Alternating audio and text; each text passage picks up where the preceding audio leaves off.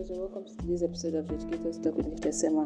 Today we're going to be looking at the need to digest the materials we read.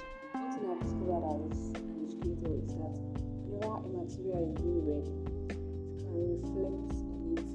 You can point from the material on your own without checking back at what you've actually read. It's not that you'll be able to note down something, and when you do it repeatedly and regularly, after reading a material, you realize that even by glancing through a material, you're able to pick major points. One thing I do is after taking note of this, after going through a material, taking note of some points, I just put them down and I go back to the main material question. The terms that are not right, the ones that are mixed up, I correct them, try to revise it again so that it can actually become so that I can also pull it part of me, and on days that I need to give it back prepare tests or examinations, I'm going to get back at ease.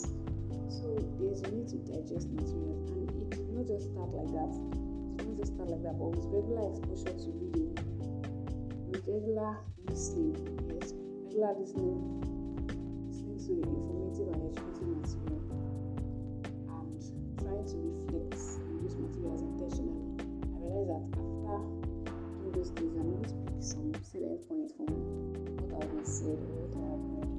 So as a learner, it is important to reflect on what you've read and things you've read, so that you'll be able to pick the major points from it. Because it is major points that will stay in you, that will become a part of you, and you'll be able to deliver them.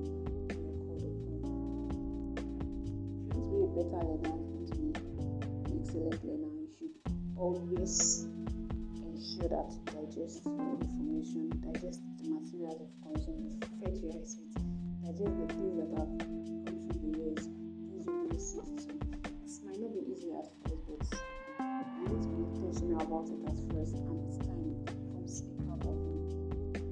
There is no limit to the heights you can get in life. There is no restriction to your level of success, except you decide to restrict yourself. And I encourage you not to restrict yourself, because the top is big enough for everyone that can mistakenly